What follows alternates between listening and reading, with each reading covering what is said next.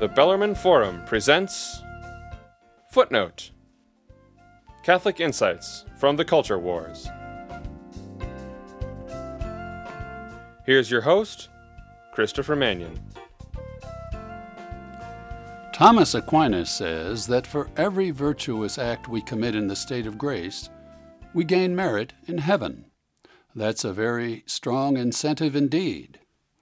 Now, like Aristotle, Aquinas observes that virtuous acts must be voluntary. That includes acts of charity, of course.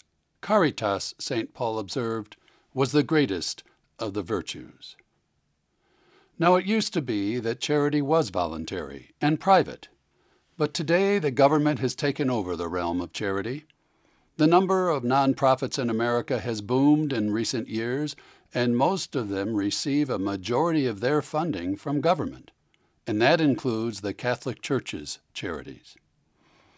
Now we know today that the government considers the church to be the enemy. So big government considers true voluntary charity, true caritas, as undesirable competition.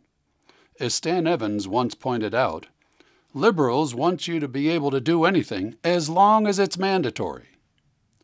Unfortunately, the Church now receives a large majority of the funding of its charities from the government.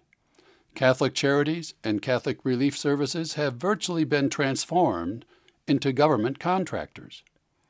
And now we give to Catholic charities when we pay our taxes. Why pay more, right? So I have a question that my favorite Aquinas expert won't answer, but maybe you can.